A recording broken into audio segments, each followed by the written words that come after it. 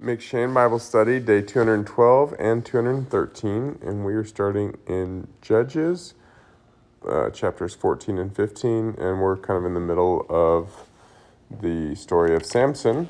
And what was your question? Why did Samson want to marry Philistine?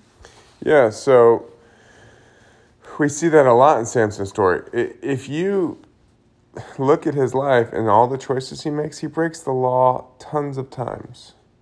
Mm-hmm. And so you would think, well, this guy's not a godly man at all. And yet God used him to save his people, right? So it's very unorthodox and not what we would think God would do, but we'd do it. And you say, well, he shouldn't be wearing it. He shouldn't be marrying a Philistine. That's one. He shouldn't eat the honey from the lion carcass. Right. Seems like there was more than that. But he's a troublemaker all around, right? But we see in verse 4, it says his father and mother, because he said, she looks good in my eyes, get her, because they didn't want her to marry a Philistine. And his father and mother did not know that it was from the Lord, for he was seeking an opportunity against the Philistines. So the Lord implanted it in his heart that that's the only thing he'd be satisfied, which stirred up trouble with the Philistines.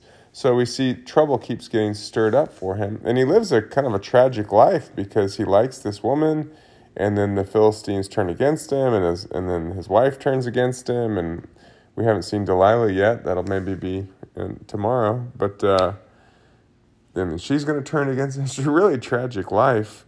But basically, God is bringing about circumstances in order to save his people because they'd been under Philistine rule. And, Samson's life is what brings that about. Verse 9 says, we already talked about that. He scraped the honey out of the lion. And 15, 15 ends with him judging Israel for 20 years as they're still continuing to have problems with the Philistines.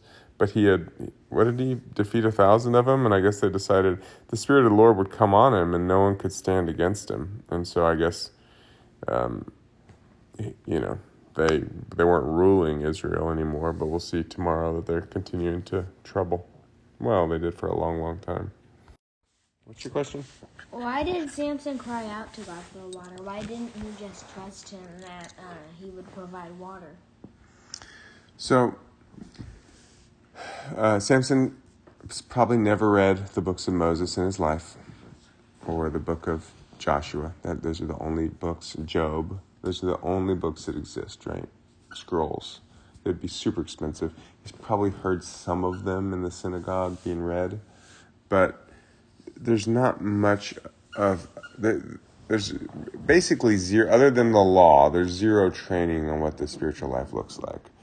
We today have an entire Bible that teaches us about what the spiritual life should look like. But that is as much a blessing as it is a trap, because really it comes down to us living our life with God, right? Mm-hmm. Everything else is just pointing to that. And so that's all he had. And so he didn't know. And again, I think we started talking about this and decided to restart it and record it. They had a different way of speaking. So his way of saying, woe is me, I'm going to die. Why are you making me die of thirst, God? That sounds like a lack of faith to us, right? But that could also be a manner of speaking where what he meant to, where we might say, Lord God, I need water. Do you want me to die here, or are you going to give it to me? It could be a manner of speaking. But also, it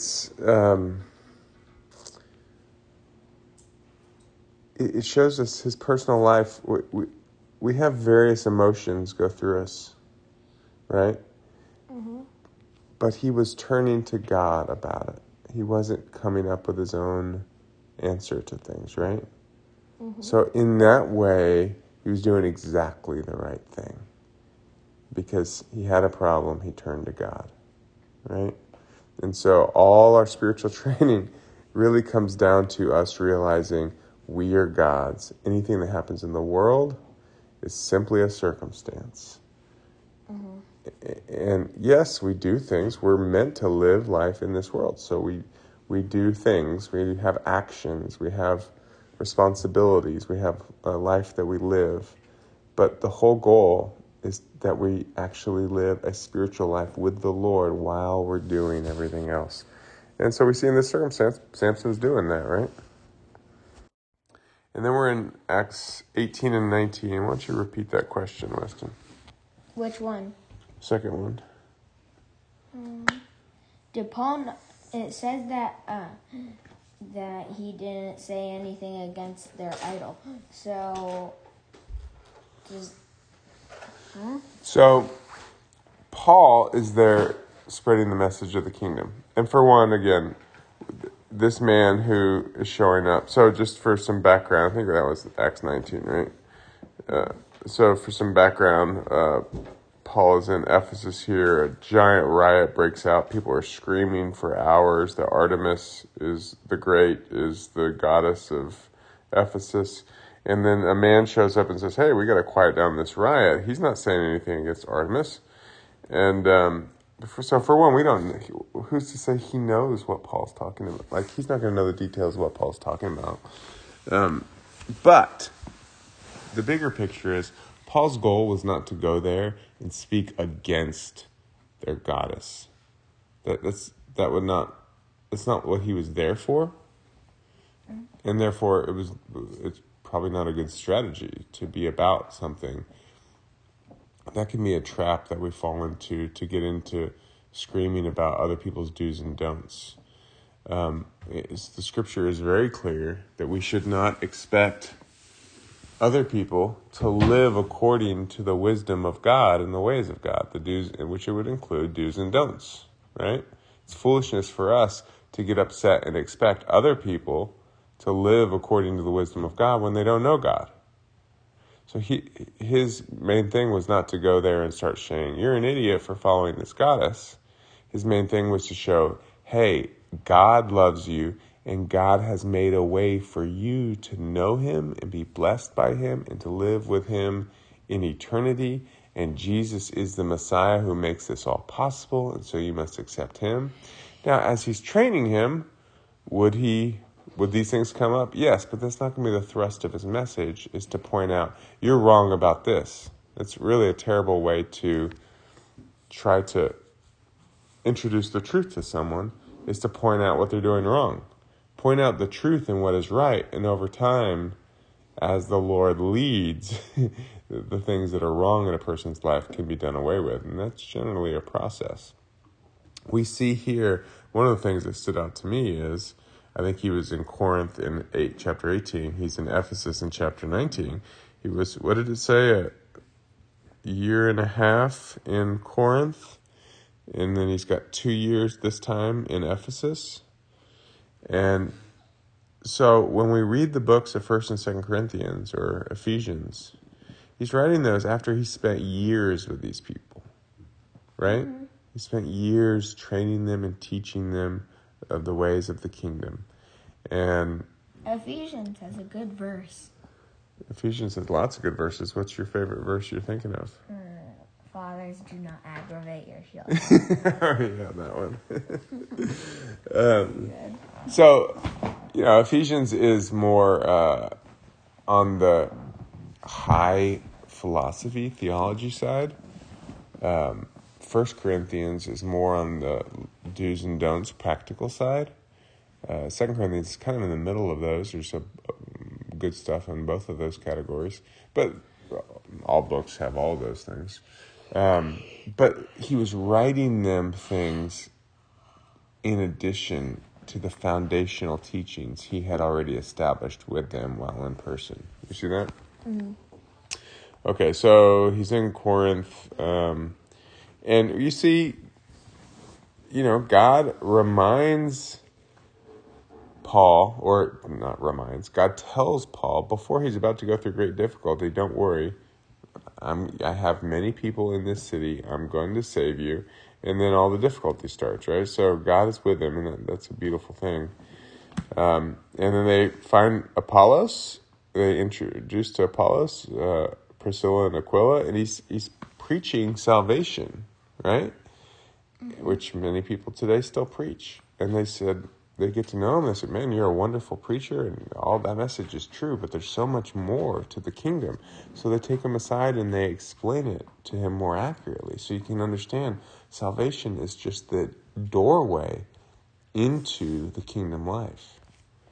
So that's kind of cool. And then in 19, he entered the synagogue and for 3 months spoke boldly, reasoning and persuading them about the kingdom of God. So that's what Paul was there to teach. He stayed in Ephesus for a while. Does that mean that the people there, that a lot of that like they didn't like try to like throw him in jail as much?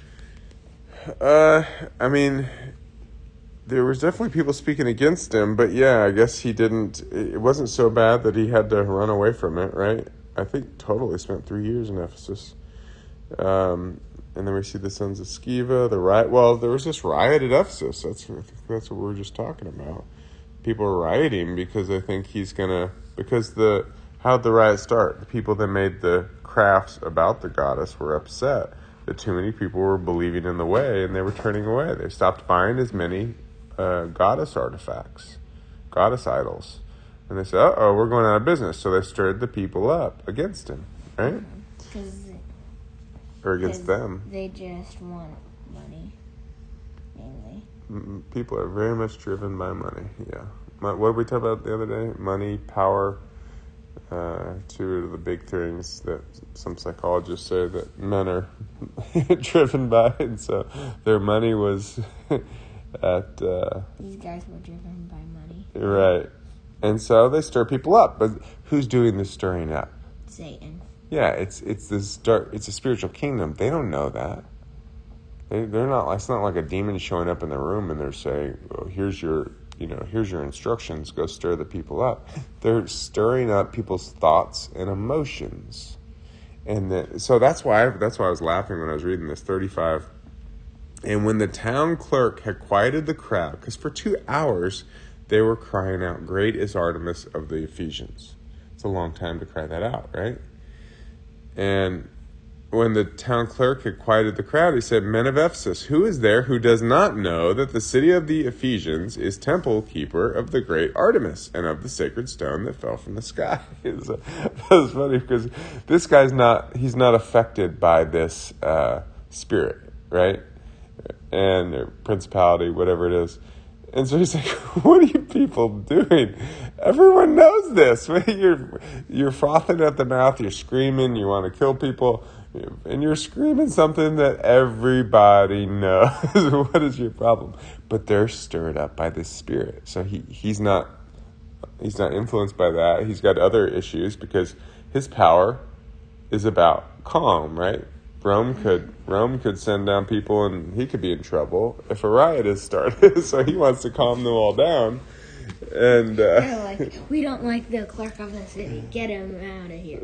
Yeah, so Start a riot. I just thought that was amusing. But you can see how there's spiritual realities going on that drive people to do what they do. You see it all over the world right now, and you wonder, these people are crazy what they're doing. All of a sudden, new philosophies or people are doing all kinds of weird things based on new ideas that didn't exist a few years back. People are forming groups and rioting like this, doing what's causing all this? Well, there are spirits, powers, authorities, principalities at work in Satan's kingdom stirring people up. So you have to always remember, it's not the people. I mean, we deal with people, right? But always learn to differentiate the spirit driving a person from the person. Because that person who's stark raving mad under a dark spirit may be a person that you are supposed to show the light to. And then they will come to give their life to the Lord and turn completely around, just like Paul did, right? Paul was driven by one spirit, the Lord saved him, and all of a sudden he was a great force for good after he had been a great force for evil, right? There's many stories like that throughout history of people doing that. So we have to always know that there are people and there are spirits, and understand that people are driven by spirits. So we also need to watch ourselves to make sure we are led by the Holy Spirit and not other spirits, because they don't speak to us as like a fiendish ghoul. They speak to us as thoughts and emotions in our own head and our own heart. Right? Mm-hmm. So, okay. Okay, we're doing Jeremiah 27 and 28. And so in this chapter, God first tells Jeremiah to put on a yoke and go into the king's chamber where all the prophets and nobles and stuff are, and tell him, thus says the Lord, like the people are going to be beholden to Babylon, to Nebuchadnezzar, and if you go and serve him, you'll be fine, but if you don't, you'll be destroyed. And then this other false prophet comes, and he says, he's much more. He goes in great detail. He says, because remember what happened. The first king, Nebuchadnezzar, has already conquered Jerusalem once. He took away a lot of valuables, but not everything. So the sea, the pillars are still in the temple. He didn't take away everything. He says, if you continue to rebel against him and not serve Babylon, he's going to destroy everything and take away everything. He says, I will restore this place and my people and bring all these things back, but you will have a hard time. This false prophet Hananiah says, no, this is only going to be 2 years, and the Lord will break off the yoke of Babylon within 2 years and bring back the old king and all the people from Babylon. So what was your question? Was Hananiah was he like actually hearing stuff from the Lord and twisting it, or was he not hearing anything and just making stuff up? So he was definitely not hearing from the Lord. He was definitely saying that he was hearing from the Lord. What we don't know is there a spirit involved? The reason I want to record that question is we were just talking about people being led by other spirits. And sometimes it can be hard to know, is another spirit involved in leading me or someone else? Or is it the flesh? Either way, it's sometimes easier to know, well, this way is not of the Lord, but is it the spirit of the flesh? So let's look at Hananiah. Could it be his flesh leading him to just make something up because he's talking about what he wants? Even Jeremiah says, amen, I like your word better than mine. Right? He says, but I'm telling you what the Lord said to me, and I hope you're right. But if you're right, he says, that's not usually what the Lord sends a prophet for. And if you end up being right, well, that'll be a great word indeed. But typically the prophets come to say, turn around or destruction is coming, right? And so he says, I'm getting the word destruction is coming. And Hananiah, moves forward, breaks the thing off of him. The Lord speaks to Jeremiah and he says, you're going to die within a year because you are not speaking for the Lord. So was he doing it because his flesh wanted, to take off the yoke of Babylon, for the kingdom to be restored, for power and prestige to come back into its fullness that they enjoyed before Nebuchadnezzar came? That could very well be.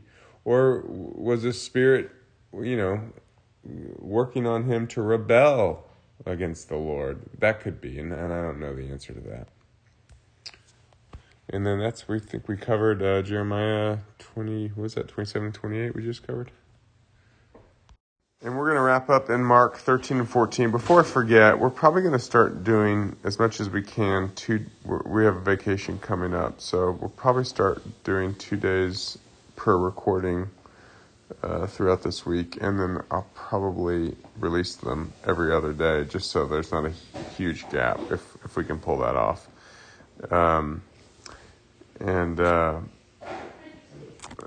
Let's see. So a ton happens in Mark 13 and 14, and I'm just going to comment on a couple things. It's late, and it's getting noisy around here. But I found it interesting that we just read Jeremiah. He's talking about the destruction of the temple, and now as Jesus does the exact same thing here. The temple was rebuilt after it was destroyed, as Jeremiah said it would be. And then here Jesus says, and Jesus said to them, verse 2, Mark 13:2, Do you see these great buildings? There will not be left here one stone upon another that will not be thrown down. So it's the same thing Jeremiah was saying, and both of them were correct. And then he gives all this end time stuff, which is really, we should pay attention to this because he's showing us stuff and we can look around, we can see stuff going on. But we should also not make the mistake of assuming that means everything's over, because read it carefully. What did Jesus actually say? Put our religion to the side. And what did he actually say? He's talking about a coming kingdom. And then in 14, did I highlight anything? 25. Truly I say to you, I will not drink again of the fruit of the vine until that day when I drink it new in the kingdom of God. Mr. Van loves this verse because when he came back, we know he eats and drinks with his followers when he came back from the dead, right? Because he had actually made a way for people to enter the kingdom of God. Before, during his ministry, he preached the kingdom of God is near you. But now he says, I'm making a way for people to enter into this kingdom. But the fullness of that kingdom reality, we know from many prophecies, is for an end times people to enter into. And that is kind of what we're about. Giving our lives to the Lord, being remade into mature sons of God by learning his ways and becoming a family, a people of God. That he has a holy temple in this world situated all over the world where everyone can know him. And he says, chapter 13, he stopped with, be aware, be awake, know the times, right? And then they go out a few hours later and they're walking, he goes into Gethsemane to have his most excruciating night because he's got to submit his life to the Father and be executed, which he really doesn't want to do. And he comes back and they're sleeping after he just told them to be awake, right? And so it's frustrating to him, but he understands they're in the flesh.